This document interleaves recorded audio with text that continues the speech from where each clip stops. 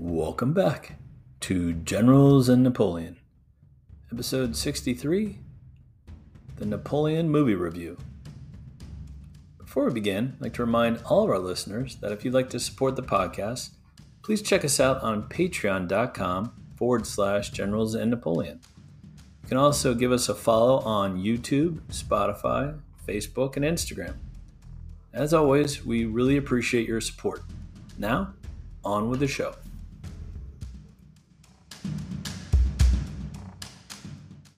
We have a very special guest back. I don't know. Is this the fifth or sixth time, Marcus Cribb, that you're on the show? Hey, I think sixth. And thank you so much for keep having me back. Yeah, we've done Waterloo and Wellington and a few generals, and we're on to something quite different today. We are indeed. This is our first movie review on Generals and Napoleon. And what film are we reviewing today? I think it might be Napoleon by Ridley Scott. Yes, Sir Ridley Scott. Ridley Scott. Well, if he keeps his knighthood after this. That's debatable, yeah. We haven't seen if Charles has seen it yet. Right. For those of you not familiar with Marcus, he has a great Twitter page, M Cribb History, right? That's the handle? That's me on Twitter, X, whatever they want to call it these days. I'm on there doing my history thing.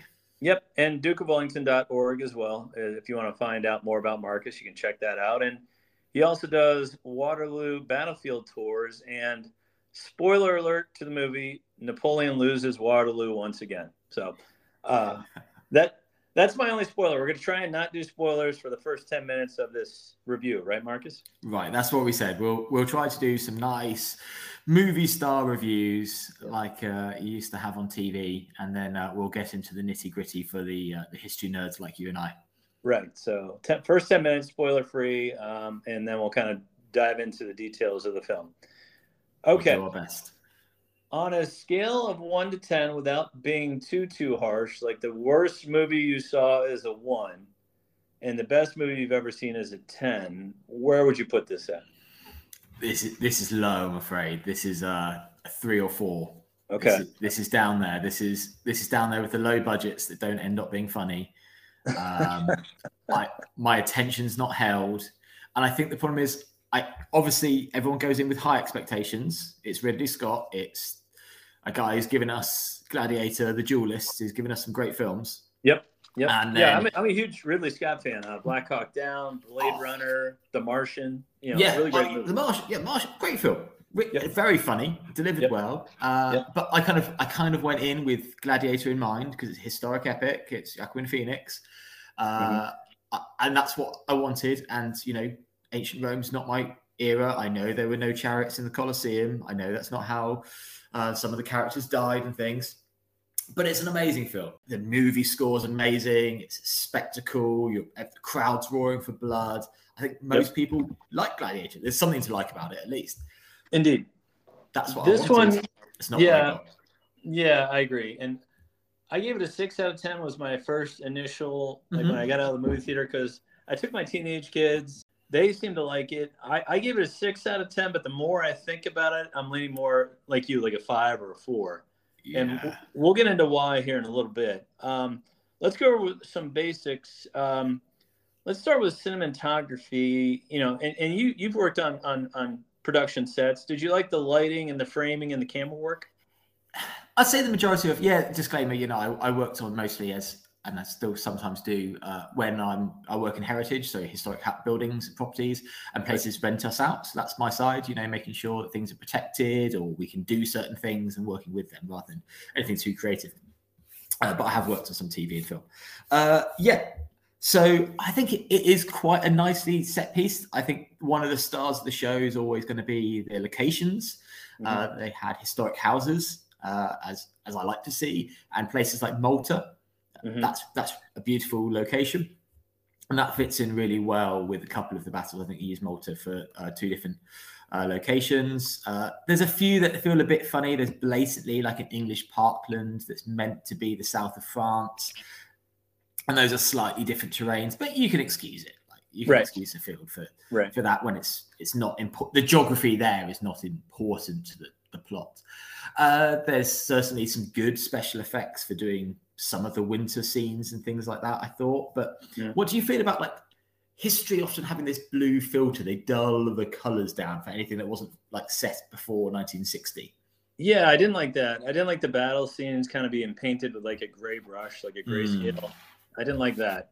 But I thought the blocking was good. I thought, the overhead look of Borodino was neat. I wish it would have been a longer battle scene. Maybe the 4-hour version, the director's cut, it will be.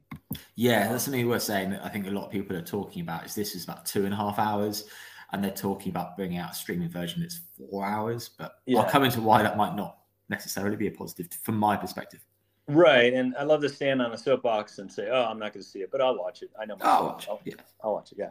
No, I thought cinematography was fine. What I really liked is my next category, which is costumes. I thought the hussars looked like hussars. I thought Napoleon's outfits were good. I thought Josephine looked like Josephine. What did you think of the costume?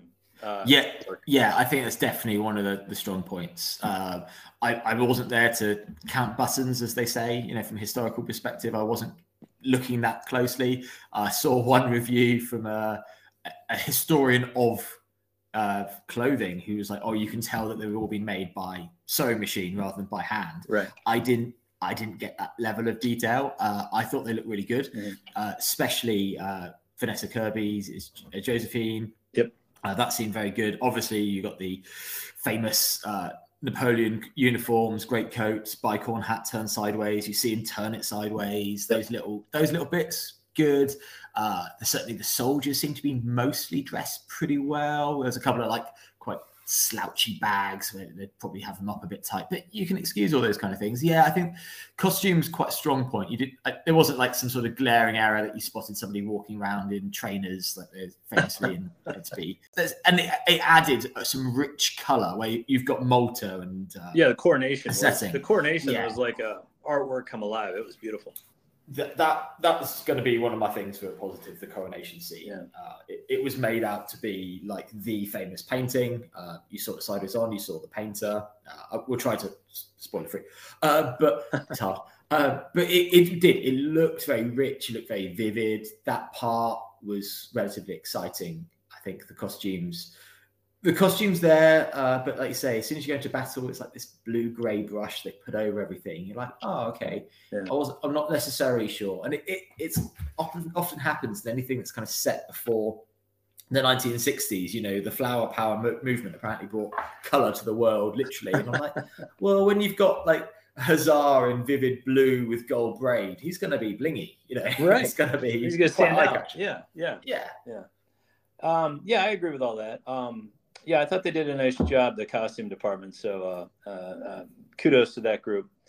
The music, I was hoping for something like Gladiator, where it would be stuck in my brain, or Star Wars, or maybe not Star Wars, but you know what I mean? Like something that would stick with me. Now, I didn't think the music was very emotion evoking. I don't know about you. No, exactly the same. Gladiator is my go-to there because it's Ridley Scott, because it's a historical epic. Yep. Everybody kind of, if you've seen Gladiator once, or definitely you've probably seen Gladiator 5 times, you can hum the theme tune. You might know, I think it's the Ennius ending, was he's, kind of walking through the fields. Yep. It's an amazing tune. It builds. It's variations on a theme that they reuse at different times. Yeah. It's probably one of the big played ones that you get on like the top 100 list. It's great.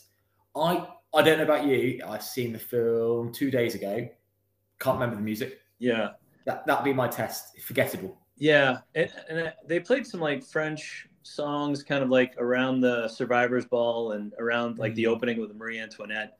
So they played some like old French songs, which great. You incorporate some of that, but I just don't remember any of the actual music being stirring, like, oh, that's pretty cool. Yeah. You don't have in your head a huge opera with hundreds of violinists and it's building and, right. and it's got the atmosphere and then you're waiting for a crescendo. I don't remember there being that at all. Maybe I was focusing quite a lot on what was on screen, but right. Somebody said to me the other day, oh, the music was really forgettable. And I was kind of like, what music? Very background in my mind. I was like, if I don't remember it, it doesn't pass the old grey whistle test that we talk about. You couldn't hum the Napoleon theme tune, sadly. Right. And that is a huge part. Like, there's a lot of normal rock pop songs that I'll listen to. You mentioned Black Hawk Down. Yeah. I know that they fly into a cover of Jimi Hendrix. Yeah. Because I like Jimi Hendrix, so I play that. Yeah. Voodoo Child. Yeah. You know, those songs in there yeah. like have an impact upon culture and things like that. Yeah, like Apocalypse Now, Flight of the Valkyries, when the helicopters fly in. Like it's right. It's like, wow, okay, that really stuck with me. Yeah. A really good example. People know Ride of the Valkyries more from Apocalypse Now than possibly if they're like me, then from classical music listening. Right. And one of the trailers for Napoleon had Black Sabbath, had War Pigs, which I thought was a good song choice. Right. Right. Last thing on writing, and we're not up to my 10-minute mark yet, so we're not going to give too many spoilers away. David Scarpa wrote the script. In fairness to him, it is very, very hard to write a 2.5-hour movie of a guy who lived 51 years and who was in power 15 of those years. So I understand how hard that must have been to write the script, but even the dialogue with Josephine and Napoleon, it seemed very strained. It didn't seem real. Like, you know what I mean? Like, I didn't buy it. Yes. Well, obviously I was taught if I don't have anything polite to say, don't say anything at all. So the positives, I think I quite liked in some scenes, obviously spoiler free, in some scenes, Napoleon's away from Paris and they read out, Phoenix has got a voiceover reading out some of his letters to Josephine. I think that adds quite a lot to it. That was well done. Yeah, indeed. And that builds up an idea of correspondence and how it would have worked then and their troubled relationship. So the positives to me, the big one, the thing that gives it any star rating, it was a Napoleon and Josephine movie for me. If not Josephine and Napoleon, because I think Vanessa Kirby, this is my controversial angle, Vanessa Kirby was the better actress in this. I think you might be right. And not that that's a slight on Joaquin Phoenix. I think just she had better lines to work with, better dialogue. She might have had better lines or she delivered it better. I don't know what it is. She was the star. And to me, she will be the one that I would be like, she should be nominated for some of the big awards, the Oscars and things like that. Phoenix, he felt very stiff. Yeah. His lines, there were bits that were, again, before spoilers, there were some bits that were almost comic. Yeah. Comically delivered, at least. Yeah. Yeah. She was great. But some of their lines, it was a bit clunky. It was a bit... I've seen one theory online that it was almost a comedy to some people. If they watched it again, they'd be like, was Phoenix trying to make it comedic? Yeah. Or was Ridley Scott trying to slight the memory of Napoleon and say he wasn't anything big, and this is my slam job on his reputation? We'll come to that. Let's say. I guess I can't do that without spoilers. Right. But you're right. There's elements there. The script wasn't strong. If I'm being nice, no, it wasn't. I can't write a movie script, so I'm not going to rip apart somebody's career. But it wasn't a strong element of the film. I agree. Okay, maybe that's the edit, but all right. Maybe some of the casting saves some elements. Like I say, Vanessa Kirby. Initially, everyone's going, "Oh, she's far too young to be Josephine." Actually, she carries it. Yeah, she does. She makes it work. So kudos and credit to her. Credit to her. Yes. Some of the other ones, there were some quite good English actors and the reason I say that is because it was quite surprising to see some of the characters being like, they were in something that I watched like 15 years ago. I haven't seen them in much recently. There's a British comedian called Miles Jupp who appears as the Emperor of the Austrians. And I was like, okay, that's unexpected. Yeah, and I saw something online. The one French actor was Zara Alexander, the Russian. So, Yes. Yeah.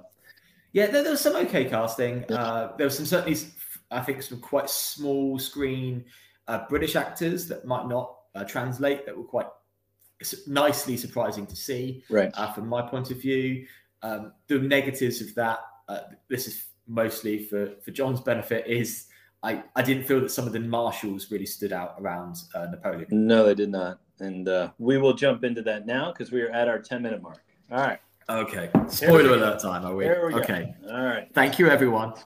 Yeah, right. We'll also put should we put our little caveats in as well? Yeah. Spoiler alert. This is where I'll put the commercial. Another day is here and you're ready for it. What to wear? Check. Breakfast, lunch, and dinner? Check. Planning for what's next and how to save for it? That's where Bank of America can help. For your financial to-dos, Bank of America has experts ready to help get you closer to your goals. Get started at one of our local financial centers or 24/7 in our mobile banking app.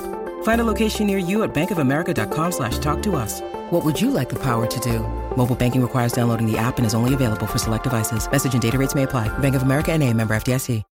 When you need mealtime inspiration, it's worth shopping Kroger, where you'll find over 30,000 mouth-watering choices that excite your inner foodie. And no matter what tasty choice you make, you'll enjoy our everyday low prices, plus extra ways to save, like digital coupons worth over $600 each week. You can also save up to $1 off per gallon at the pump with fuel points. More savings and more inspiring flavors make shopping Kroger worth it every time. Kroger, fresh for everyone. Fuel restrictions apply.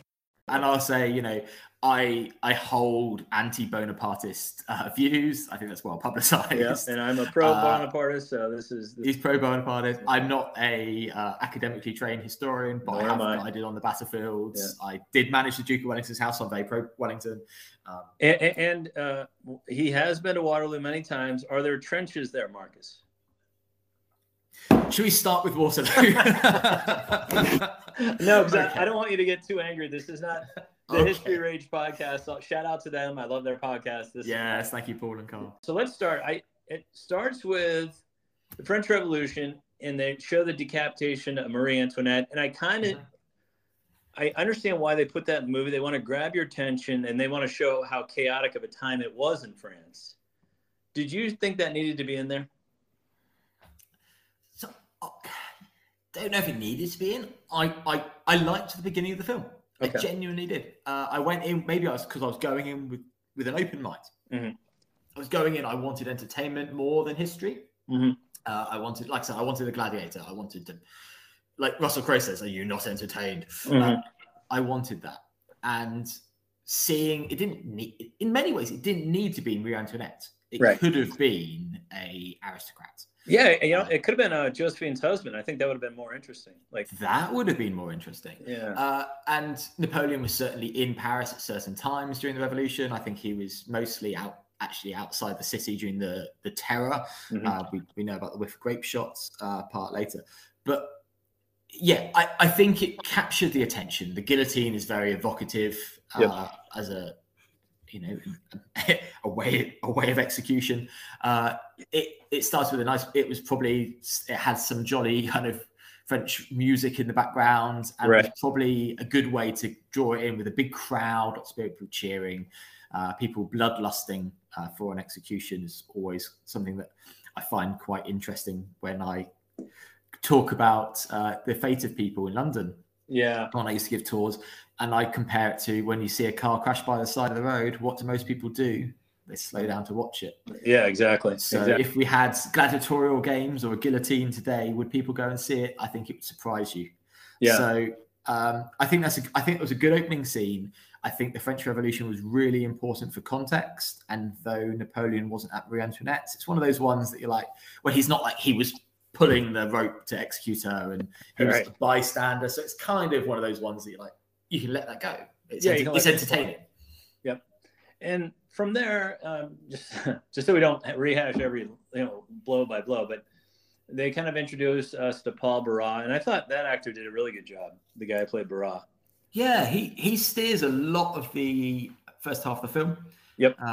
He kind of, you see where it takes Napoleon's career, and him and Lucien Bonaparte. There's a nice little kind of like three-way friendship going on there, and it makes sense about some of the early actions and his career. So again, probably quite good casting. The hair certainly seemed quite recognizable. So good stuff. Good stuff so far. So far, so good. And we move now, and Barras says, hey, we can't lose Toulon because if the British take over and the Royalists take over, that'll ruin the revolution. So Napoleon's dispatched down there as basically the artillery commander, but not the overall commander.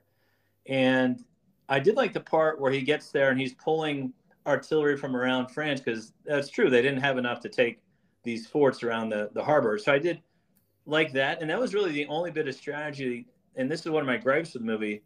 Napoleon's supposed to be a strategic genius.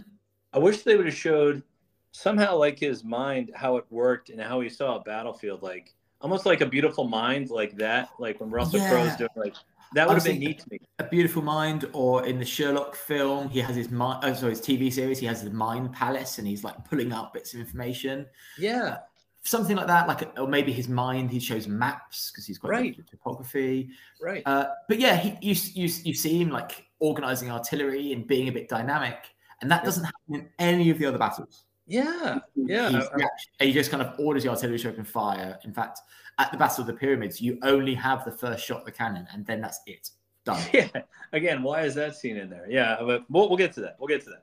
And they show him, and you mentioned this before, he's kind of dressed as a commoner spying on the garrison at Toulon. And he did spy on enemy formations as he did at Wagram with Massena. We don't know about Toulon, right? I don't. Yeah, I know he's meant to have crawled on one of his eastern fronts. He's meant to have crawled forwards and almost be captured. I don't believe it happened at Toulon. It didn't add much. It didn't detract much. It was like, okay. I think my big thing with Toulon is that they could have added something really simple and it would have added a lot to it, which was him being wounded, which happened in the thigh by a British sergeant. And it wasn't like, oh, it's not in the edit, because you see him the next day and he's not limping. We're on full spoilers now. So there's a scene where his horse is killed under him. Yeah, very gory. Which was really gory, because it's like the third scene of the film. And it's like, Right. I'm like, okay, well, they got my attention again if they want gore. That's probably the most I sat up and like, I'm paying attention now. If you're a horse lover, it's not nice. Yeah, this is not the movie for you if you're a horse lover. Yeah. And then there was a bit where they're meant to be loaded. You see them talk about loading heated shot to burn the British fleet, which doesn't really happen. And I love the fact they're loading the heated shot, which isn't glowing. So heated shot, basically cannonballs that are non-explosive that are on fires, and they get them really hot and then load them in so that they'll burn wood and things. Yeah. And you don't see them loading them up. You do see the ships burning, and then you see them loading them by hand. You're like, ooh, they would have nice, the smell of raw flesh coming off their hands there. Second degree burns, right? Yeah. Ooh. There is a cool scene that I did like. They show him right before the Toulon attack, and he's nervous. He's just kind of jittery because this is like his first real command attack. And I like that they showed that he was nervous in that battle and he was more calm in the other ones. It is good to kind of humanize these people a bit. Yeah, I'm not just to take Napoleon down a peg or two, but he was a man, not a demigod. And so he would have gone through, some genuine, real emotions. Yeah. And, he was promoted to brigadier general. So that part was good after Toulon. I think that might have happened before Toulon, though, or somewhere. Yeah, I think it was before the attack. But the opening parts, overall, I think the film starts okay. Yeah. It's just above mediocre. It's like, okay, this could be an all right film. Yeah. So far, no problems. Major. They briefly touch on Robespierre back in Paris. They show him shooting himself in the head. Which again shows the general chaos of the French government.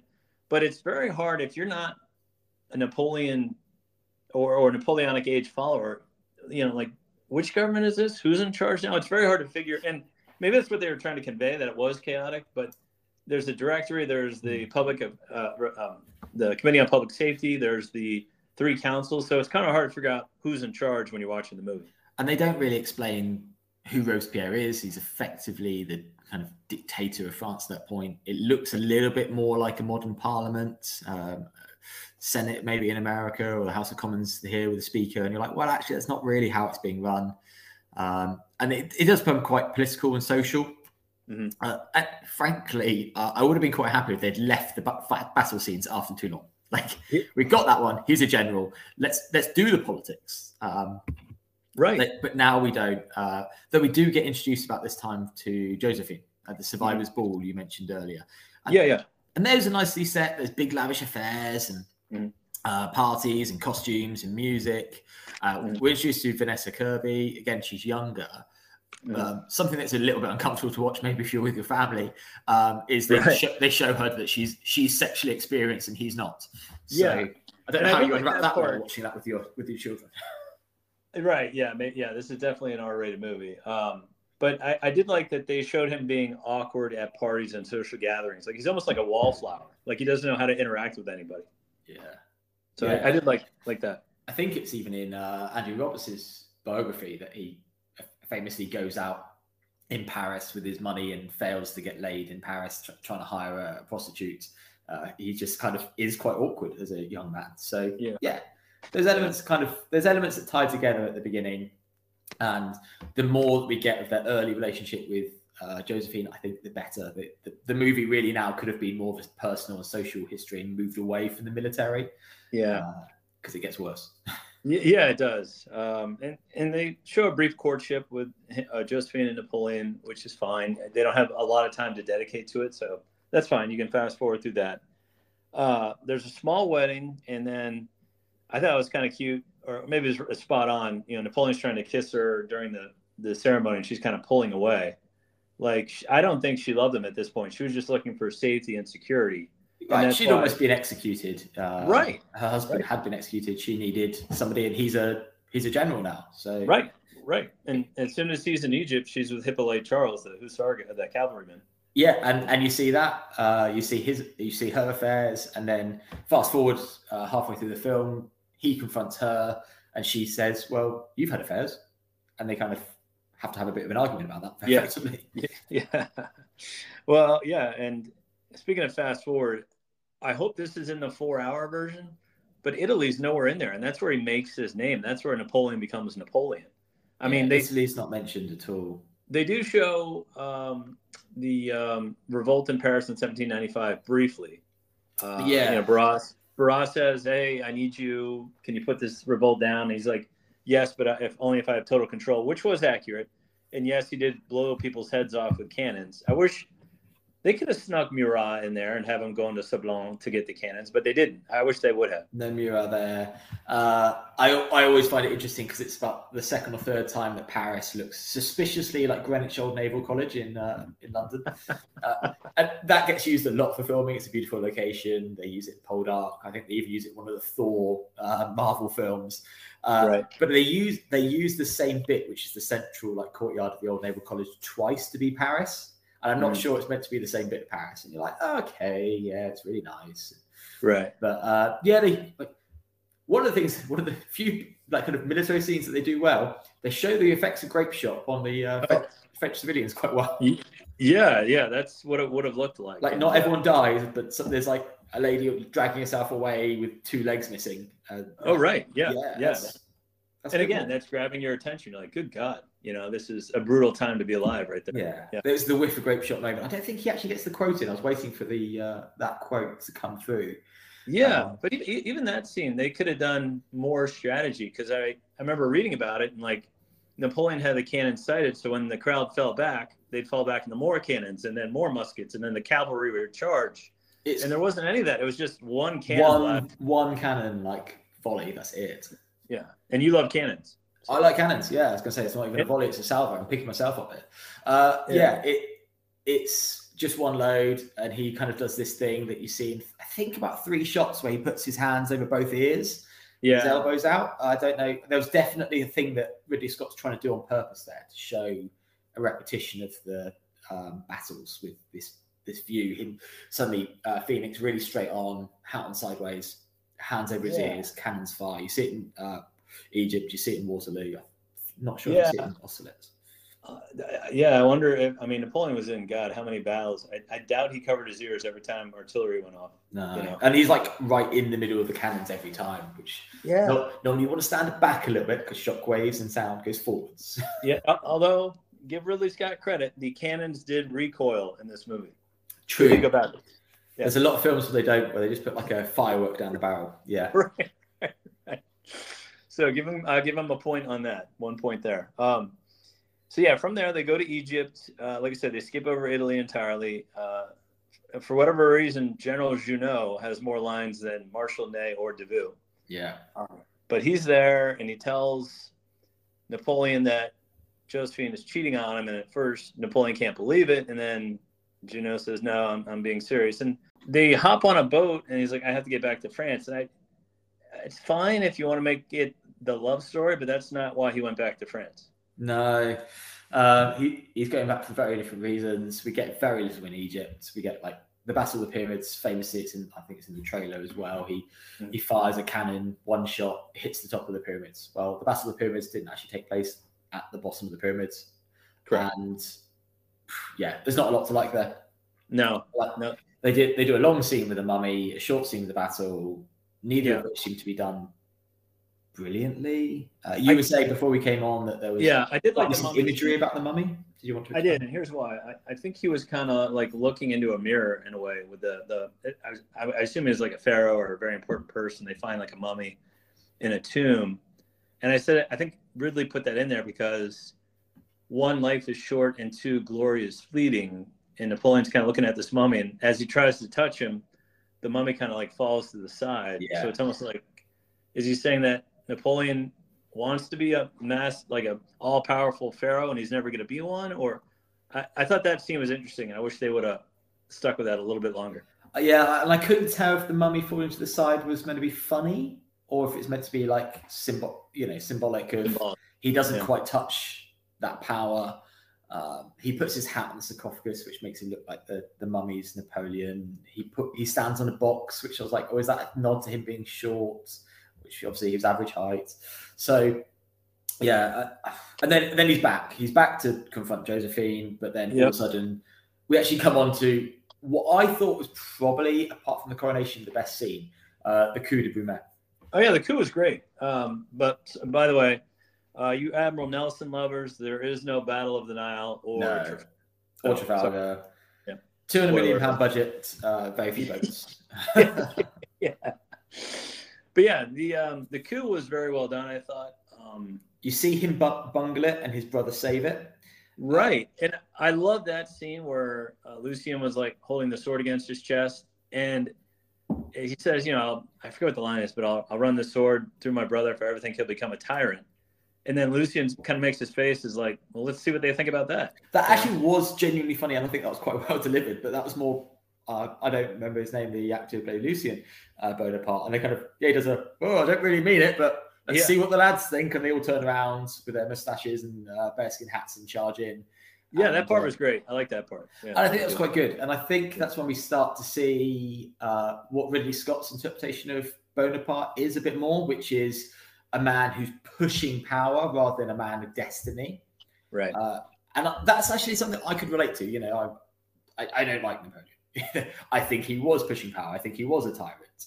Right. We've covered that before. But right. I can reflect there what he was trying to do.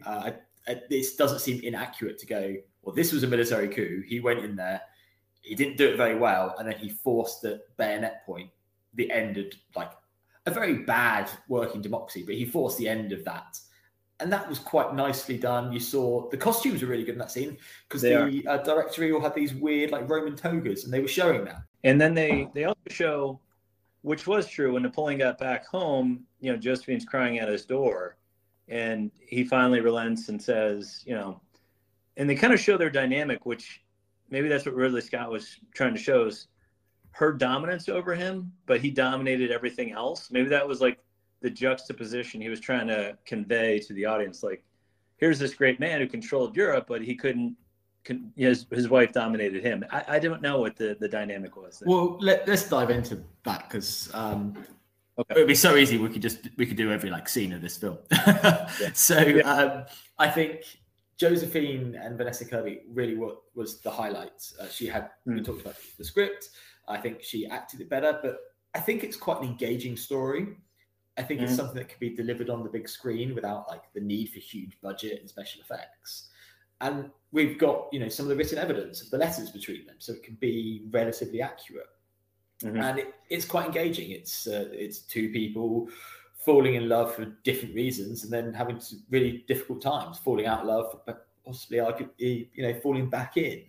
And it was quite well. They showed the ups and downs of the relationship, the near divorce, back into love, so marriage. And stuff. He's pestering her about having an heir over dinner, Right, yeah. And he's like, they get down to it under the dinner table, and then he's talking about fertility over a drinks party with everyone there, and those kind of things. You're like, oh, it's a little bit awkward, but then you also, like we said earlier, you feel his awkwardness. There's a scene where he kind of tries to make, I think, like animal noises in the bedroom with her servants around. That was weird too. That was weird. There's quite a few like awkward sex scees. I did say to someone, I was like, they were like, I'm going to go see this with my son. I was like, oh, okay, it's going to be really awkward. Yeah. But I thought it was good. And I personally, if they cut back, and I'm a man who likes my military films, I'm very stereotypical, yada yada. If they cut out the battle scenes and done a Josephine and Napoleon, I would have thought I probably would have ended up with a better film. Those scenes were stronger. I think that's one of my problems with it. And the movie doesn't seem like it knows where it wants to go. Do we focus on Napoleon and Josephine? Do we focus on the battles? Do we focus on the diplomacy with Talleyrand? Or do we focus on, the overall scheme of things? Yeah. I read a review, and I don't know the critic or Twitter handle who wrote it, and I thought it was brilliant. It's like going on a bus tour of Napoleon's life, but they don't let you off the bus to look at anything too closely. Like you're zooming through his life on a bus tour, but you're not allowed to get off the bus. Yeah, I've seen those. I've seen battlefield tour guys who do that. Mentioning no companies. Yeah. That kind of is, because you build up. There's like a long scene, let's say it's like 4 or 5 minutes, which is relatively long, of two people sat on a sofa, quite intimate. And they discuss that. And then the next scene is Napoleon riding on a campaign. Yeah. The good bit is the voiceover of him reading his letters to her. Yeah. But then you're kind of moving between that intimate to the grand scale. And like I say, it doesn't quite know what it wants to be. I think they would have almost been better to kind of had him riding on campaign, skip the battle, have him coming back. Or just have just the battle in his mind's eye, rather than actually let's do an eagle eye view of Borodino, because Napoleon didn't see Borodino from the air, from a helicopter, from a drone.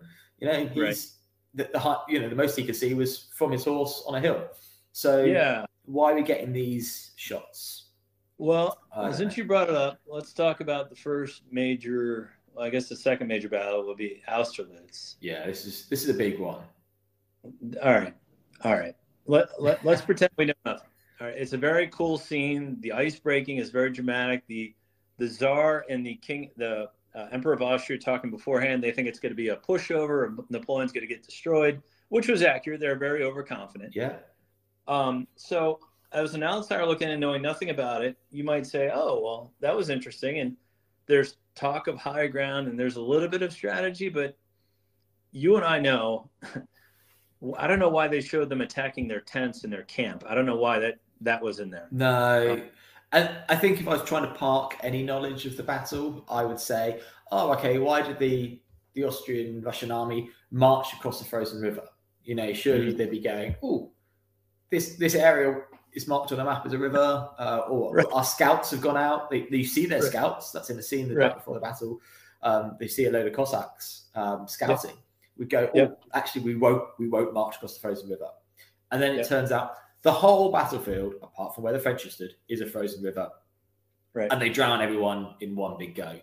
Yeah, with cannon shots. And my understanding of it is that was like the southern edge of the battle. It happened like less than a battalion. And Napoleon genuinely did write it as a great thing that happened and tried to, he's big on propaganda. But to this scale, it looks like, I'm trying to liken it to Gladiator again. It looked like the whole army had just got marched into one big trap, and that was Austerlitz. And if you went out of the battle, you'd be like, those Russians and Austrians, because they were just really stupid, weren't they? And, and if you read the account of the full battle, that's almost like a footnote. Like, I think it would have been more interesting if they showed the camp before with the Russians and Austrians and Kutuzov saying, no, this is a trap, and then him like falling asleep because he doesn't want to hear it anymore. And then if they would have shown the Rush who went into Napoleon's camp and Napoleon acted timid and meek, so the guy would think he was a weak man. I think if they would have shown more of that and the Pratzen Heights and his army moving off the Pratzen Heights. And, the son of Austerlitz and the mist, like you said in your post, like, where is all that? Why not put that in the movie? That's more than a frozen pond. It would be really hard to capture. Austerlitz was quite a dynamic battle. There was lots of movement. True. So show one bit through Napoleon's eyes, or show one bit through a single soldier's, over his musket or something. Right. But this bit that didn't happen, I was like, that's not the whole battle. I think to me, my question back to you is it entertaining? Yeah. Yeah. I was like, I don't know. It felt like, because the army goes in, they then go, oh, we're on ice, and they run away, and they're all killed. Mm-hmm. I'm not sure that's entertaining. We see it, there's I'm not sure who the director was, but there's the Keira Knightley King Arthur movie with Ewan Griffith as Lancelot. Oh, yeah. And that has a whole battle where they just go on ice and they march forward, and one of the guys runs out and he smashes all the ice to pieces, and all the Saxons, I think it is, fall through the ice, and that's the whole battle. Very similar to that. Maybe that's the look, and it is. I mean, it's shot beautifully. The horses and the cannonballs going through the ice. The camera switches under the ice, a bit like opening to Saving Private Ryan. The camera's under there, the cannonballs are coming towards you. Yep. I was like, it's kind of entertaining. I'm not sure it's anything new. If you mix Saving Private Ryan with the old King Arthur movie from the early 2000s, it's somewhere in there. I'm like, okay. Yeah. But that's not... It started to feel like we're taking a downturn. We tried to do something really big here, and the flavors off the mark. Yeah. And this isn't even the worst battle of the movie, so we'll get to that here in a minute. So we'll just say it was the second worst battle of the movie. It's fine. I mean, maybe Borodino because it's briefly shown. Very briefly shown. Yeah. Let's skip a bit. We go into Russia. Well, yeah. Well, we missed the coronation. I'm gonna go over that real quick. Oh, sorry, we did miss the coronation. Sorry. Yep. So I love this scene, and it's good. I've never seen. I don't know. I can't recall a movie where I saw a piece of artwork come alive like I did in that scene. Like that was, it has spot on, nailed it. Other than Hippolyte Charles being there, I'm 99% sure Napoleon wouldn't have had that guy there. But everything else was beautiful, don't you think? Yeah, it was really stunning. That's the colors. There was a bit of a soundtrack underneath it. Thankfully, you actually see the official painter, a chap called David, surname. He's there, and you see him painting that scene and the crown going up onto his laurel wreath. Yeah, stunning. Again, the costumes, the fur trims, the gold. Now that occurred in Notre Dame, which obviously is not available right now. It's being refurbished. Did they film that in the UK? Yeah, I think they filmed it at York. Could be wrong, but it's certainly an English cathedral, Minster up north, and it works from that point of view. It's a big, stunning, vaulted cathedral. Looks really good as a visual. It's up there as one of those scenes. It's very different to where the Scots Greys, the Royal North British Dragoons, come alive at the Waterloo epic, 1970, and that's they put that in there on purpose. This was a nice homage. Almost you wonder, like, if he'd done the Crossing the Alps, obviously he did on the Mule. There's that painting. If they'd done lots of those, that might have been a better film. Right. Yeah, that was good. I like that. Stick to the artwork and just have that come alive. Yeah. And then if we take that and then let's skip to actually coming out of Moscow. You were saying earlier that visually looked really good. I love that, where he comes out he's in his bedroom and he wakes up and Moscow is burning, and you see it's a shot of him from behind with his hat on, and it's almost like instead of Moscow burning, it's foreshadowing of his empire burning and just ending. And I thought that was brilliant. I like that a lot. The colors with it being nighttime and the oranges and everyone looking very confused. I think the implication there that so much has gone wrong. Yeah, but we're jumping ahead a little bit. Let me get back to our timeline. There is they introduce Napoleon's mom, Madame Marais, or Laetitia, and they don't have any of Napoleon's sisters, thank goodness. But they have and she is kind of introduced as like, I don't like this Josephine. I think you could have a baby. Here's this woman I have for you in the bedroom. And that part was kind of like crammed in there. It was just odd. It was crammed in. It was odd. But again, it was one of the stronger parts of the kind of the story is that it's pushing his relationship with Josephine apart. Right. And I like that side of it. I went there expecting a war film, and I like the personal elements more. I know I'm repeating myself, but that's how I felt. No, you're right. Because the just made me angry that they were so wrong. So you're right. Yeah. And there's not all of the family. Lucian's the main one that they show. There's none of the sisters, which maybe they're in small scenes in the big epic. 4-hour cuts. But and Hortense, Eugene are in there briefly, but that's about it. Eugene's there, So that moves on. He does get this mistress pregnant, so they get divorced, and that seems strange too, because obviously Josephine is crying, and she cried in real life, but there's like a thing where a slap, where Napoleon's like yelling at her to sign this thing, and I'm again 99% sure that didn't happen. I wasn't there. I don't know. So it was just an odd. Ridley Scott says we weren't there, so we don't know. Yep, exactly. So they get divorced, and then Napoleon has a new wife, Marie Louise, who's barely in the movie for 2 She arrives in one scene, in fact, I think you see her arrive, and then you see the baby. Yeah, and then he definitely skipped 9 months.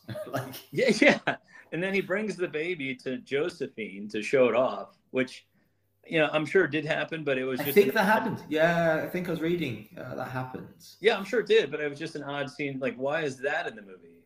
I don't know. Again, maybe it's because they were building on the Napoleon-Josephine relationship, and they showed another scene where they were divorced, and he was like, "You're going to keep writing to me. You're going to keep writing to me," and she was like, "Mm-hmm." I was like, "Oh, you didn't get like a vocal confirmation there." you did. Yeah, and they did stay friends. That part is true, even though they got divorced. Like Napoleon still took care of her, gave her Malmaison, gave her money. So that part was accurate. They remain close. Yeah. It's that relationship. It's the better part of the film. But second wife, lots of Bonapartists. They never talk about her. They just talk about Josephine. And we get one scene, and she's a pretty looking, meek young girl, and the character's not fleshed out any more than that. Yeah. Yeah, and they showed Tilsit briefly, where Napoleon and Alexander are flattering each other, but even that is like glossed over really quickly. I think that's too complicated to get into 2-3 minutes. So use it or lose it. And did it really add much to it? Not really. Yeah. So jumping ahead as we do to the invasion of Russia, they show the hit and run tactics of the Cossacks. I know mortars probably don't look like that, but it was sled mortars. I was like, couldn't say they definitely didn't use them, but I was like, famously cavalrymen, like show them as cavalrymen, or But you get the idea of hit and run tactics, like you say. You know that the Cossacks, and they showed like French soldiers nailed to trees. It was a brutal. Right, you get you start to get the brutality in. Right. I think there was 1 or 2 shots where you see it like marching on a road, and you started to feel like the front and the end of the column. And I was like, okay, they have decided not to use loads of CGI here. It's nearly always a bonus for me, but the scale started to feel quite small. I was like, this looks like it's a brigade of men rather than the Grand Army of 1812. Right. So I started to lose the slight belief of this is a massive epic film again. Yeah. Maybe that's just me, but. Yeah, no. I was also starting to lose interest. The pace here, we've gone from, I think we started in 1792 and we're up to 1812. I was like, we've covered a lot of ground, and this took the last hour and a half. Yeah, and they did have one bit that I liked where Napoleon's handing out bread to his troops, and I wish they would have shown, again, time limitations. His troops worshipped him and loved him. And true. And I saw he did tug on like one kid's ear throughout the movie. He did the ear tug, your famous ear tug. He pulled on their earlobes. But I wish they would have shown his interaction with the common soldiers, because, they would have run through a wall for this man. And I think that they didn't show, in addition to the strategy, they didn't show any of his strategy. They didn't show his dynamics with like the general soldier at all. Again, we've spent so much time on Josephine, politics, international relations. We're now missing out on this. Is it a war film? Is it a personal, or is it a little bit of nothing? Yeah. Where it's trying to be so much. We're now seeing the campaign rather than the battle. We're kind of then missing out the battle because we're seeing soldiers march. What we're trying to do here, and I think by the time we got to Russia, my attention span certainly was lacking. I was like, yeah. I know what's coming next. It's retreat from Moscow. Come on, you're right. Yeah, mine was kind of lagging too, because I was excited to see what Waterloo was going to look like. I was like, all right. Yeah, his Borodino was like brief. Yeah, I didn't know like why bother.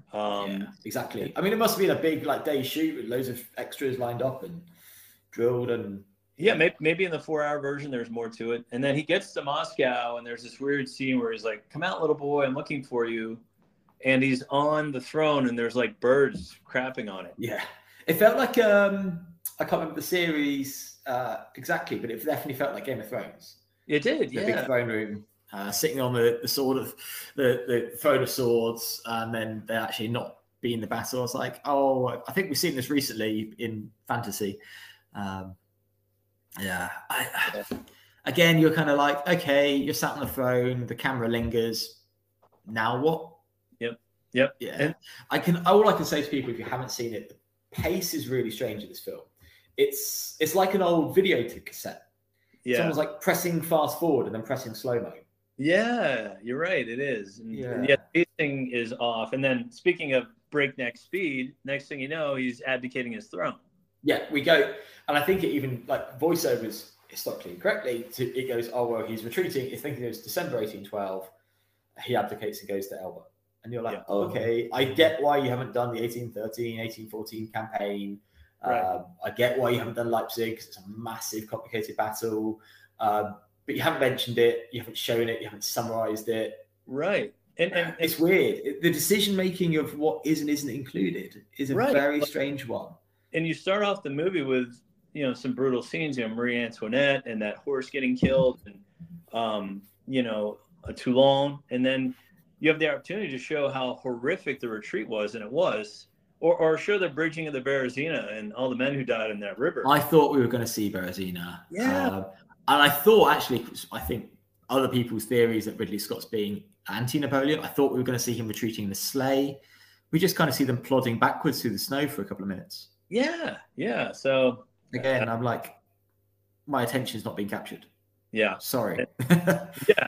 And then he's signing the abdication document, and then he's off to Elba. And then from that point, it just kind of goes off the rails. Josephine is somewhat seducing Alexander, which may or may not have been true. I don't think it was. She was just having him over in Paris after Alexander conquered Paris with the Allies.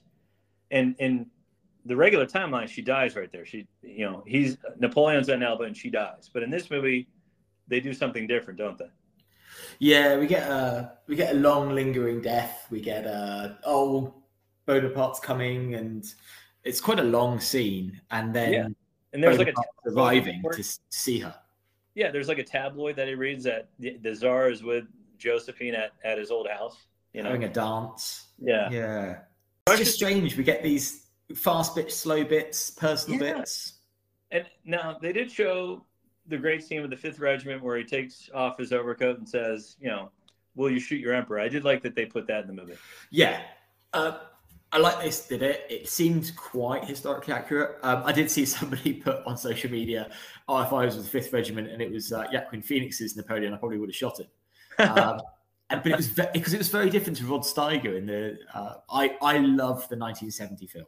I really do. It's one of my favorites. And when Rod Steiger's like, "Here I am, here's your emperor," like that, you can hear a pin drop, can't you? It's like, amazing. There's also a lot more people. There also seems to be the 5th Regiment, and it seems about 20 guys, which is what they do in Sharp. I know it's one of my favorites, but it's like, oh, where's everyone else? And then they kind of like half-heartedly cheer and go forwards. You're like, okay, this is where we're definitely in an English park, and it's a nice little scene.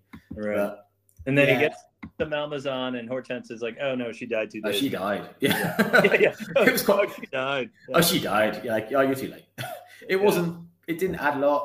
They kind of look at each other for a while. Yeah. I was like, okay, are we doing the 1815 100 Days campaign, or are we doing that? Okay. So now. We're gonna do Waterloo. But I wanted you to take a deep breath. Okay. I'm so angry. Okay. Now, the one thing that they did get right was the rain. All right, that part. Well, do they? Do they? Right.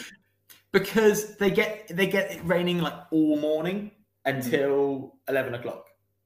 And what really happened is it rained the day before very heavily, and then a little bit in the morning. And what they're really waiting for is it to dry out. And what we get in the film is it's raining until the cannons fire. And he fires as soon as this rain stops. So, sorry, but even that, no. Yeah. I cannot. I am going to get angry. That I do not recognise Waterloo in those scenes. Waterloo is at its simplest level. The main battlefield itself is 2 ridges with 3 farmhouses and a very important strategy of the Prussians arriving from the east. Mm-hmm. We get 2 ridges, both of which are covered in tents. Yep. There wasn't a tent city. Yep. Neither of them worked from a tent. Lots of flags. Loads of flags. Everyone's commented like this obsession with the flags. You can visit both Napoleon and Wellington's headquarters. They're now both museums. So they didn't work from tents. Wellington here famously from the saddle all day. He's not on a horse. That was something that bothered me too. That's weird. Both commanders were very static. I mean, they do show Napoleon later in a cavalry charge, but they're both kind of like, yes, that will do. Yes, go now, Marshal Ney. Like, it just seemed very boring. Very flat. You don't get any sort of dynamic from Wellington or Napoleon. Wait. Yeah, Wellington was running from square to square. He almost lost this battle. Like, there's none of that. Yeah, he almost gets captured. He almost gets killed in the squares. And instead of farmhouses, what we've got now is it's been really lampooned is a series of trenches with there's no trenches anywhere there. Yeah, I cannot stress this enough to anyone who, hopefully, if you're listening to this, you've got a base knowledge. But there are not trenches dug. I think there might have been over on the east flank some protection on some of the Allied guns, but we didn't really get those kind of fascines and things built up around the guns, which could have happened. They had a night in. What they did do was fortify Le Hougoumont a little bit with like a firing step and some holes in the wall. That's about the extent of it. As far as it goes. Have days and days to prepare this battlefield. No, they had one evening, and they do a little bit on the farmhouses. Now the farmhouses aren't there. You get these big drone shots, so it's very clear that the farmhouses aren't there. And the trenches are, and all the armies clustered in. From a British perspective, and I say British because you do not see any allies. Nope. Well, you see Prussians coming from the west. So then you get the Prussians coming from the wrong side, from the west. They've hooped the whole way around the town and come in. You had a big mix in the Anglo-Allied army of different uniforms of Nassau, Dutch, Belgian, German. Hanoverian, but you just get red coats. There's a couple of artillery and some 95th rifles. When did we talk about that? Right. When did the Marcus Cribb groan raising of arms occur? Was that the sharpshooter moment? When did that? I had the trenches. I was groaning. Okay. So the big one was obviously everyone knows that you start a battle by massive cavalry charge against trenches, right? Of course. That's how one of the big military minds, I'm not going to say great, one of the big military minds of the era. Yeah. So the French start the battle by launching a cavalry charge. In real life, it was attacks against Hougoumont and D'Erlon's corps marching up, infantry, and a counter charge by British cavalry. So we just end up with a cavalry charge. And the best thing, if you had trenches with spikes out the front, you'd go, okay, I can use this against cavalry.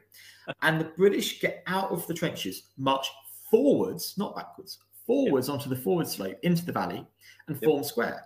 Well, actually, in real life, they form square on the reverse. But it was like trying to go, okay, from a historical point of view, it's just rubbish now. If I don't know anything about the Battle of Waterloo, but I've played Napoleon Total War, why have I left my defences? Why have I marched towards the cavalry? This is like a really basic military level. It doesn't make any sense. Yeah, I just worked all night on these trenches that didn't exist. Yeah. So, I'll use those trenches. That'd be really usable. Thank you. Yeah. I've just dug this. So I think that was the moment, and they formed square then. And about that time, British countercharge with their cavalry, which is a bit strange. Then the Prussians come in from the wrong side, and they think they show a map earlier of the Prussians to the east, so they kind of line themselves up for that failure. And did you like the visual of the squares forming? I thought that looked kind of cool. Kind of cool, but the armies marched forward. This is where I'll be a bit more of a nerd. The armies marched forward in 3 ranks, and the British worked in 2 ranks deep. So I was like, you got it wrong. They formed squares quite neatly. You could tell that the extras had been drilled there. That was a bit slick. I'll give it to them, but there's so much negative. It's not gonna. We're not. Okay. We can't shine that dog do, as they say. No, we cannot polish that. And everybody's in a melee at this point.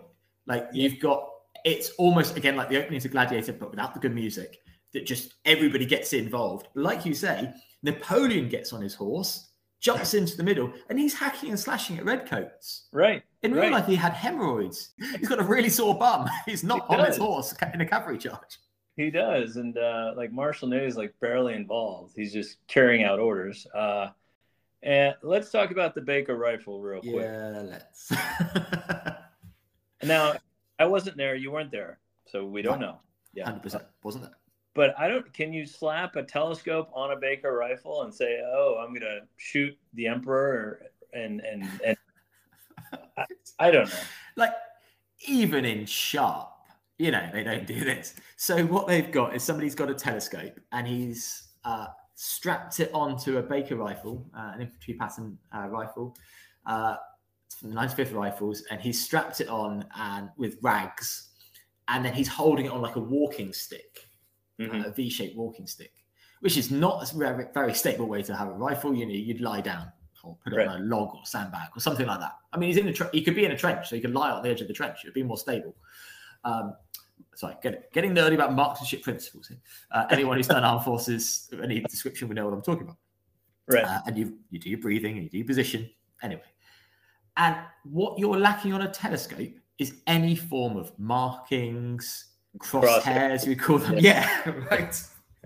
So what you've got is a rifle and a zoom on it, which if you haven't aligned it, is just going to go forwards. Right. So you're not aiming at anything, and you couldn't like put this in and scratch it in yourself. Like that's not how it works. And I said it before we come on. Can I talk about rear sights? Well, the thing about sights is you fire them, you get them aligned so that they work. Yeah. And if you nudge them, like you hit your scope or anything, it's completely out. It will be you'll be looking at the target it's off. So holding on a round object onto another round object, that's the barrel, with straps, well, it's going to move. It's going to be really inaccurate, and you've got no sights on it. It just would not work. And then he's like, "Oh, I think it's meant to be a homage to the epic 1970 film where Mercer from the artillery says, 'Can we open fire on him?' And he says, 'No, you can't. We've got other things to do. They engage in a duel.'" Right. And then he does it anyway.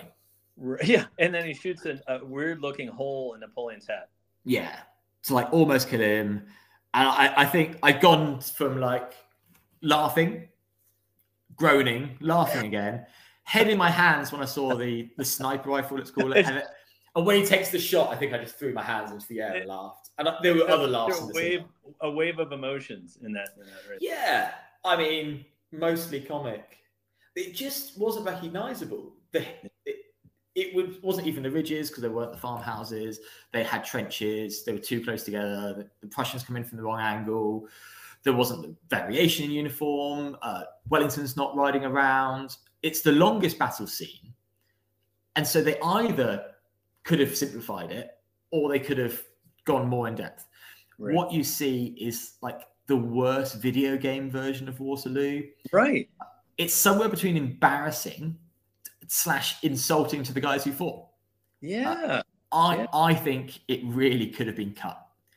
And then Rupert Everett as Wellington. So I want to like Rupert Everett as Wellington. When I saw the photos of him, I was like, she's not a bad likeness. He's a good actor. Yeah, he's a good actor. But you just get like the two lines, which to be fair, he did kind of say, which is like, oh, well, he's just a peasant and upstarts. And he just looks like he doesn't really want to be there. He's just like looking down on Napoleon. And again, no military prowess, just stands there.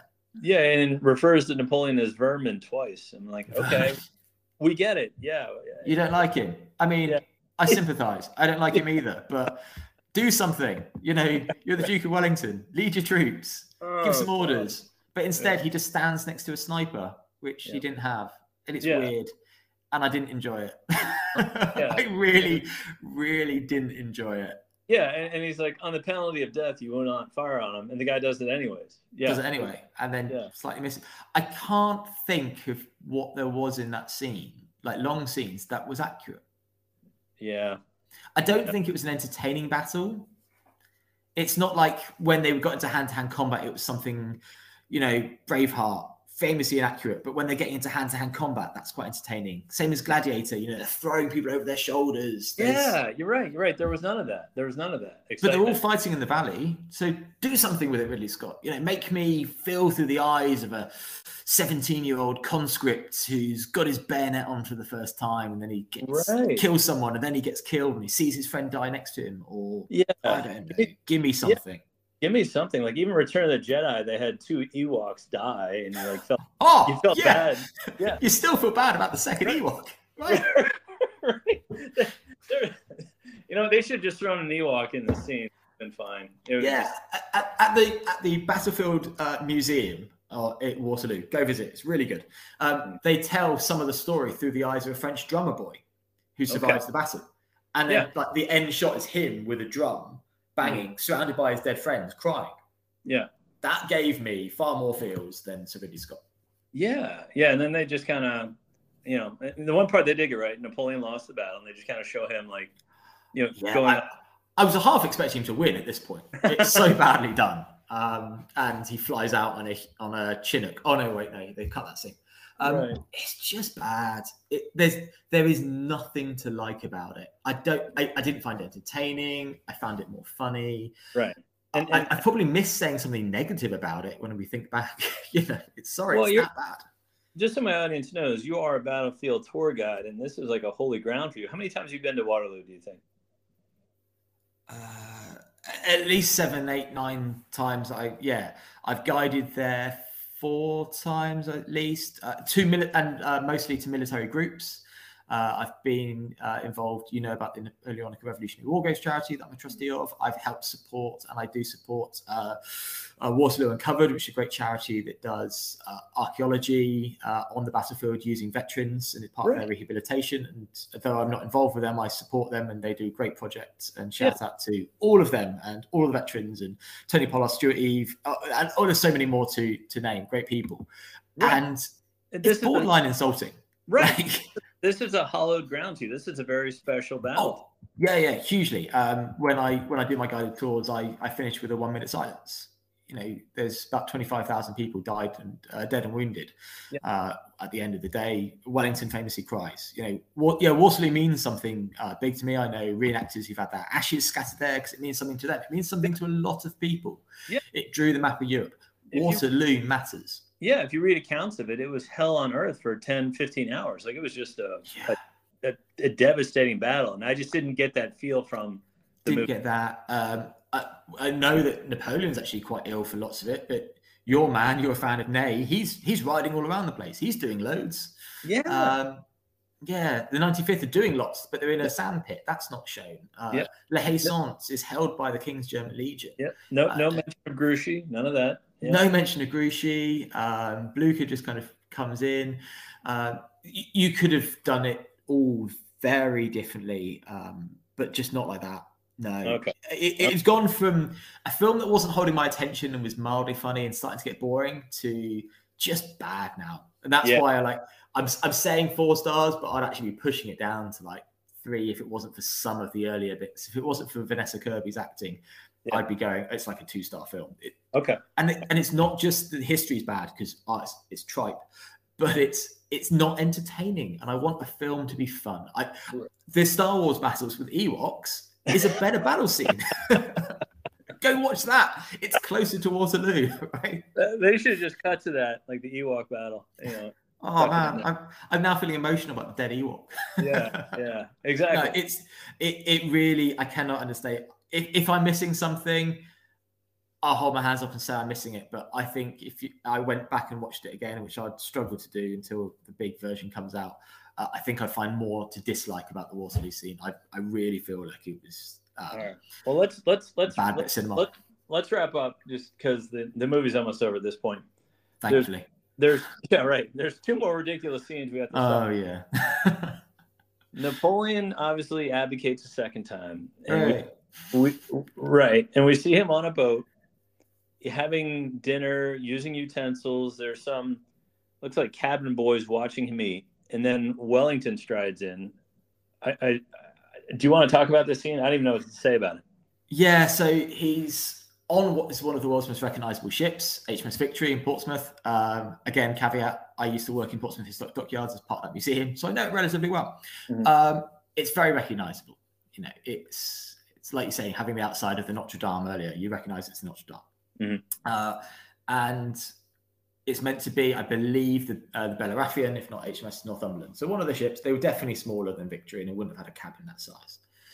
And Wellington walks in, hits his head on a beam, which is like, is that maybe funny? I don't know. It's the Duke of Wellington hitting his head, maybe. There's a thing to be said earlier before we came on with like the props department. They hide some things quite well in Malta. They hide like a public telephone box behind loads of posters. That's done well. Victory, for sensible reasons, has got loads of sprinklers on board because we don't want to lose the ship to fire. And you see all the sprinklers and all the pipes and all like the fire alarms. It's like, put a bit of cloth over it, guys. Hide it. And then they have a conversation. Now, I've tried to do the maths before. The closest Napoleon and Wellington get is probably just for the Imperial, or during the Imperial Guard attacks. Napoleon rides up to just south of La Haye-Sainte, and Wellington is roughly around the area where today the Lion's Mound is. So it's less than half a mile. Yeah. Couple hundred yards. Couple hundred meters. It's in that vicinity. It's under a mile, definitely. Okay. They do not have breakfast. The only thing I can think in my head is that as entertainment, you got to have a scene where, getting back to Star Wars, Luke Skywalker meets Darth Vader, or Billy the Kid meets Pat Garrett. You got to have the good and the bad meet, I guess. Maybe that's what they were doing. And that's what they're doing. I'm happy to take Napoleon being the bad guy and Wellington to be the savior if you want to give it to me. Sure. However, Wellington's been in this film for so little, it doesn't have that crescendo. Right. I don't, it's not like we've been following Wellington's career because they don't meet, they don't fight. The only good thing from that scene is Napoleon talks about his desire to retire as an English country gent. He says, I think I like the Cotswolds. And he does say something along those lines. He believes the British government will give him an estate and some land in England. And he's massively deluded. Right. To think that. That's where I think the movie's trying to go. Having Wellington there doesn't really add anything to that. No. And it's a bit awkward. He's like eating breakfast and yeah. Like if you're gonna have that scene, have some really biting dialogue or something intriguing, but it's almost like a throwaway scene. Like, why is that here? I think Rupert Everett's lines, would have been cutting if they'd met as a what if. I don't know. I can never be in the mind of one of those men. But I think they would have been a lot more snide to each other, cutting, maybe even angry. Right. Just not this kind of like calm breakfast where he's like, oh, by the way, you're going to exile. Yeah. Yeah. And what was that? I don't know why it was put in. They could have still had him on the Bellerophon. That's fine. That's a nice shot of him watching out to sea. Yeah, just one of those things. Again, by this point, I've given up effectively watching the film. I'm like, cool. You're almost walking out of the movie theater at this point. Yeah, I think I was really struggling. I'm really blasé about it. It's just we've suspended disbelief so far, but I'm not entertained. I'm not in historic, and we're going to go to St. Helena. Yeah, all right. And I thought, because the opening shot on St. Helena is a close-up of the wallpaper, and I was like, no, please don't give us the arsenic wallpaper. Please don't. I was begging. No, they didn't do that. They didn't do that, thankfully. They showed two girls having a sword fight with sticks, two young girls. And I believe one of them is Betsy Balcom, who's the daughter of one of the officers there. And Napoleon did build up a relationship with Betsy Balcom. That was a thing. No, the scene's fine, and he briefly mentions how his marshals let him down and how he burned Moscow, or how the Russians did. And then he falls over dead. It's just such an odd... Yeah. I mean, if you're being really generous, you could argue, he's not falling over dead. He's falling over from his many bouts of ill health. But that's not what they show. They show him fall sideways like a cartoon character. Yeah. Like fully 90 degrees. If you were feeling really ill and you're at a table, you'd fall forwards or backwards, not just off the chair. Yeah. And then it's just got the end script of like Napoleon died. Yeah. Yeah. It reminded me of Godfather 3, which nobody saw, but at the end, no. Michael Corleone just kind of falls over, and that's the end of the movie. And it's like, all right, I guess we're done now, and there's some postscript about, Napoleon's reign and this and that. It was just an odd ending. It was an odd ending. I thought they were going to give us, again, one of the famous paintings of Napoleon on his deathbed surrounded by his entourage. That would have been cool. That would have been quite cool. Yeah. Like, it would have shown who's there, who's not there. They could have, but they didn't show many of those characters in film, so it would have been difficult kind of to be like, oh, these people there. They could have done it wrong and shown us with Ney and Josephine's face and things like that. They show then in the postscript his last words, France, Army, Josephine. Yeah. That's, again, why I think it should have been a Josephine and Napoleon film. Yep. And then they show a list of the deaths caused in his battles. Right. But only like 5 battles, which is a bit strange. Yeah. Then there's a bit that's like quite anti-Bonaparte, which is like, oh, and all these men died because of Napoleon. I was like, that pleases me a little bit. I slightly agree, but I think like some people are going to rip you apart for that. Right. Yeah. And I don't know why that had to be in there. I didn't like that Ridley Scott, just for the record, if you're listening. You're going to upset a lot of people with that. Yeah. Yeah. I don't know. Yeah. So, all right. So we're through this movie, and I did read another review that was kind of accurate. Like, why can't Hollywood get Napoleon's story right? Because as you mentioned, there's a 1970 story, Waterloo. There's been other attempts to get this story down. And somebody said maybe Napoleon's life is too epic. Like, it's so unbelievable that it's hard to put on a screen.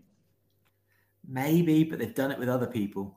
Mm-hmm. You know, there's other biographies, and you know, it's maybe I'm saying that because I'm not a big fan of Napoleon. Yeah, you know, so I'm always try to be open about my bias. But if you can do other films about other great people, I'm sure they can do that. When I first heard about this film, I don't know when they first announced it, 2.5, 3 years ago, it was meant to be about his rise to power. Mm-hmm. And I think if it roughly ended with his coronation, mm-hmm. or, you know, Austerlitz maybe soon after, that would have been about right. Yeah.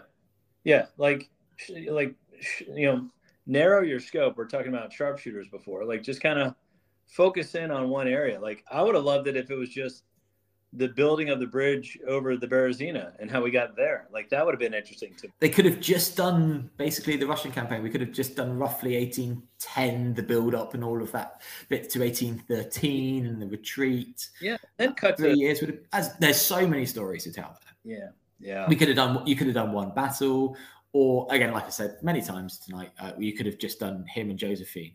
But I think what it comes down to for me is, by putting in another 2 hours of footage, this isn't going to make the film better by telling more stories. Even if they suddenly give an hour of Italy, you could. Let's be honest. This film would not be safe if they put an hour of Peninsula War in, and I'd love that a lot. I was going to say, if they added another 20 minutes of Waterloo, you might have no, less Waterloo. Honestly, right. Waterloo it should have just been them looking at each other through their telescopes and then fade to black. Done. Yeah. You know what? That actually, exactly. The rain stops, and then that's it. That's the end of the movie. Cuts. Yeah. Just cut to Napoleon leaving, and I mean, he doesn't even leave correctly. He leaves on his horse, and he his carriage, and Wellington crying at the battle. I mean, that would have actually, the human connection there would have been better. If they put in more footage of Waterloo, it can only make it worse. That's how bad it was. Well, I think the film didn't know what it wanted. Your analogy of a bus journey is right, but it feels a bit like the bus driver got like the map wrong. Or he got drunk. Yeah. And let's talk about it. You know, Ridley Scott coming out and telling academics or historians, you know, I never label myself one, but he's telling people that they don't know what they're talking about because they weren't there. Right. Now, who is going to see a film about Napoleon? It's going to be people interested in Napoleon's life. Yeah. That's your target audience. Yeah, and history doesn't end just when Napoleon dies. Like, you know, memoirs are found, like Marshall McDonald's or Marbot's, or General Gudin's body is found in Russia in 2019. Like, it doesn't end just because there's no book coming out about Napoleon that's new. Like, there's always things we're learning about this time era. And I think for him to say that was kind of off base. Yeah, I think it alienated so many people there. It was getting people's backs up before they've seen the film, which is a really bad idea. Yeah. I don't know. It's marking it out to be one of the bad films of the year rather than one of the epics. Yeah. And you're going, here's a director who doesn't care about his target market. You know, he's not going, oh, well, it's a kid's film, so I don't mind about the historians. It's not a kid's film. It's for people who enjoy the era. Some people liked it, though. I see these critics who are like, awesome, epic movie of the year. And I'm like, what movie? Maybe they saw the 4-hour version. I don't know. But I've only seen, I think, like 2 historians who said I liked it. And I have to say to them in the nicest way, because obviously I respect their opinion. They've probably got some much more in-depth knowledge of areas than I don't. But I really say, really? Did we watch the same film? Like, I just, apart from costumes, locations... Yeah, weapons were semi-accurate. Weapons okay. Vanessa Kirby's acting. Yeah. Some of the animal support acting was good. The horses and dogs, genuinely, because I know it's very difficult to do. That was actually good. Lots of dogs. There's lots of dogs. I like the dogs. Like I said in the beginning of this episode, I'm not a filmmaker. Ridley Scott's made some great films, and could I make a better Napoleon movie? Probably not, because I'm not a filmmaker. But I almost want to get with Marcus and Bookish Rachel and Dr. Zach White and just write our own movie and see if it could be better than this.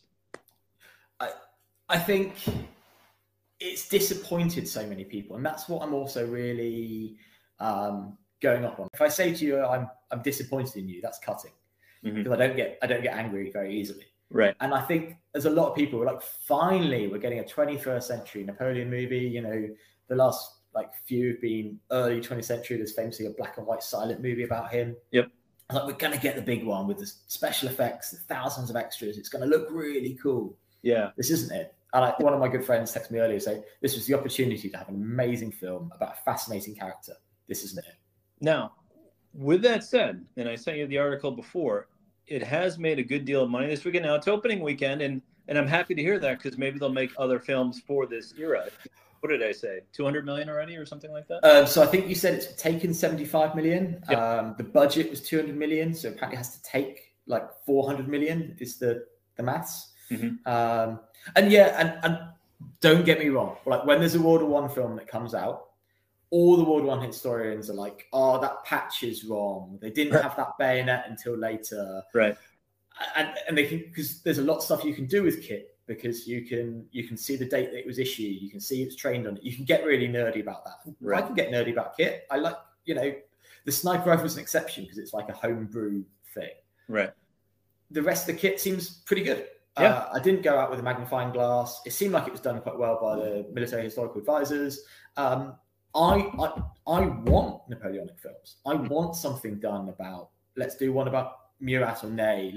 I want one on Wellington Spymaster, Colquhoun Grant. I heard a rumor there's one about Nelson. I actually prefer ones about the less famous people. Give me one about a guy called Sergeant Lawrence in the Peninsula War, or a Rifleman Harris. Give me one about the ordinary soldiers. Yeah. And I think Spielberg's working on a 7-part series, so I'm anxious to see what that turns. Yeah, but we're giving it on Napoleon, and I'm like, give somebody else a go. I don't know. It doesn't have to. It does. Obviously, I want one on Wellington. It doesn't have to be Wellington. There's so many characters out there. Do Talleyrand, do Fouché, Spymaster. There's loads of good. I mean, that's wrong. There's thousands of great stories out there. That's the basis of my podcast, is all these supporting characters. All those men and women. And the best thing about this film is that Josephine, I think, was well acted. Yeah, just underwhelming. And I went in with a low bar. I went in and I read reviews. And all right, maybe it won't be that bad, but it was, I don't even know what to say. It's fine for entertainment. If you don't know about Napoleon, it's maybe can bring you up to speed a little bit about him. But for you and I, who know a lot about him, it was kind of underwhelming.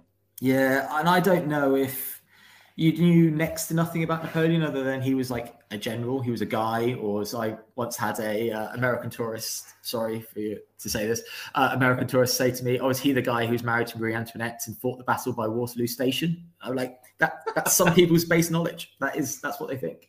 Right, with the funny hat, short guy. Yeah, exactly. And okay, at least they're in the right place. At least they're interested. We're talking about it. Would they come out? Yes, probably. They'll probably know more about Napoleon. I think they'll probably come out being anti-Napoleon. Now, is that a good thing? That's a whole different discussion. But they would have got a lot of very strange information, very mixed stuff. If it opens up more people to learning about the era, downloading podcasts, other films, go and visit some battlefields, all that's good stuff. Yeah, absolutely. But I just don't think it's the film that's doing that. I don't. No. Sorry. Well, the bones are there, like I said. Like, there's good scenes, but the movie itself doesn't come together. No, I was just so disappointed. I really did try to go in with an open mind, knowing that, you know, there's going to be bits of Napoleon's life I don't know about. So be like, oh, that could have happened. Yeah, I've read like 3 or 4 biographies of him. There's loads of other ones. There's much more information, other documentaries, other podcasts that I probably haven't listened to every single one because that's not my area. And I'm just like, yeah, but you failed to entertain me. You failed to hold close enough to some semblance of history on the big important things. And I'd say that many people who really know about anything about Napoleon, they probably know the Waterloo, whether the battle was fought at the train station or in Belgium. We come away just thinking Napoleon's an egomaniac who, oh yeah, he might have had a second wife. Don't really hear anything about her. He was a bit strange in the bedroom. And at the end of the day, him and Wellington had a funny breakfast. And I was like, okay. Yeah, he doesn't come off as a brilliant man at all. No, like, he really doesn't. He was probably the best multitasker in the world. Like, he, you know, in the same conversation with the secretaries, he could talk about, you know, taxation system of the central bank and the rules for a new boarding school in France and the strategy of the army in the field and how many soldiers Berthier needs for supplies and cannons. And he just had a remarkable capacity for delegating and giving orders and handling things. And they don't show any of that. We don't get any of that. Every battle just kind of is him stood in the cannon line shouting fire. I mean, famously, he helps sight cannons, you know, look along the barrels. He doesn't do that in the film. He just kind of fires a cannon and the battle's over. We don't get any of his detail. We don't get some of the more controversial bits, like his massacres, his looting. So we don't get the great, we don't get the evil. And even with Wellington, we don't get him being a strategic master. He just stands there. We don't go in depth with anybody, and I don't think more hours of footage is going to do that. I think it's no Porto at all. No Battle of Porto. I would have been very surprised if we suddenly get 2 hours added in for the Battle of Porto, which, having seen the Waterloo and Austerlitz, so you know they're probably crossing the boats in helicopters. Yeah, God knows they would have massacred that. They massacred that so badly. So if you haven't seen it, maybe save your dollars and wait for it to come out. Well, thank you, my friend. That was very comprehensive. I think we covered just about all bases there. And we'll probably have to do a second episode when the 4-hour version comes out. Yeah, I'll probably force myself to watch it, but probably in like 2 sittings. And I think if that's coming up to it going, you're a fan of the man in the era, I'm a fan of the era and his defeat, let's say, I wouldn't watch that film again. Without some encouragement. For no other reason, I want to see what ended up on the cutting room floor. Like maybe those were the better scenes than the one he put in. You know, correct? Yeah, what's there?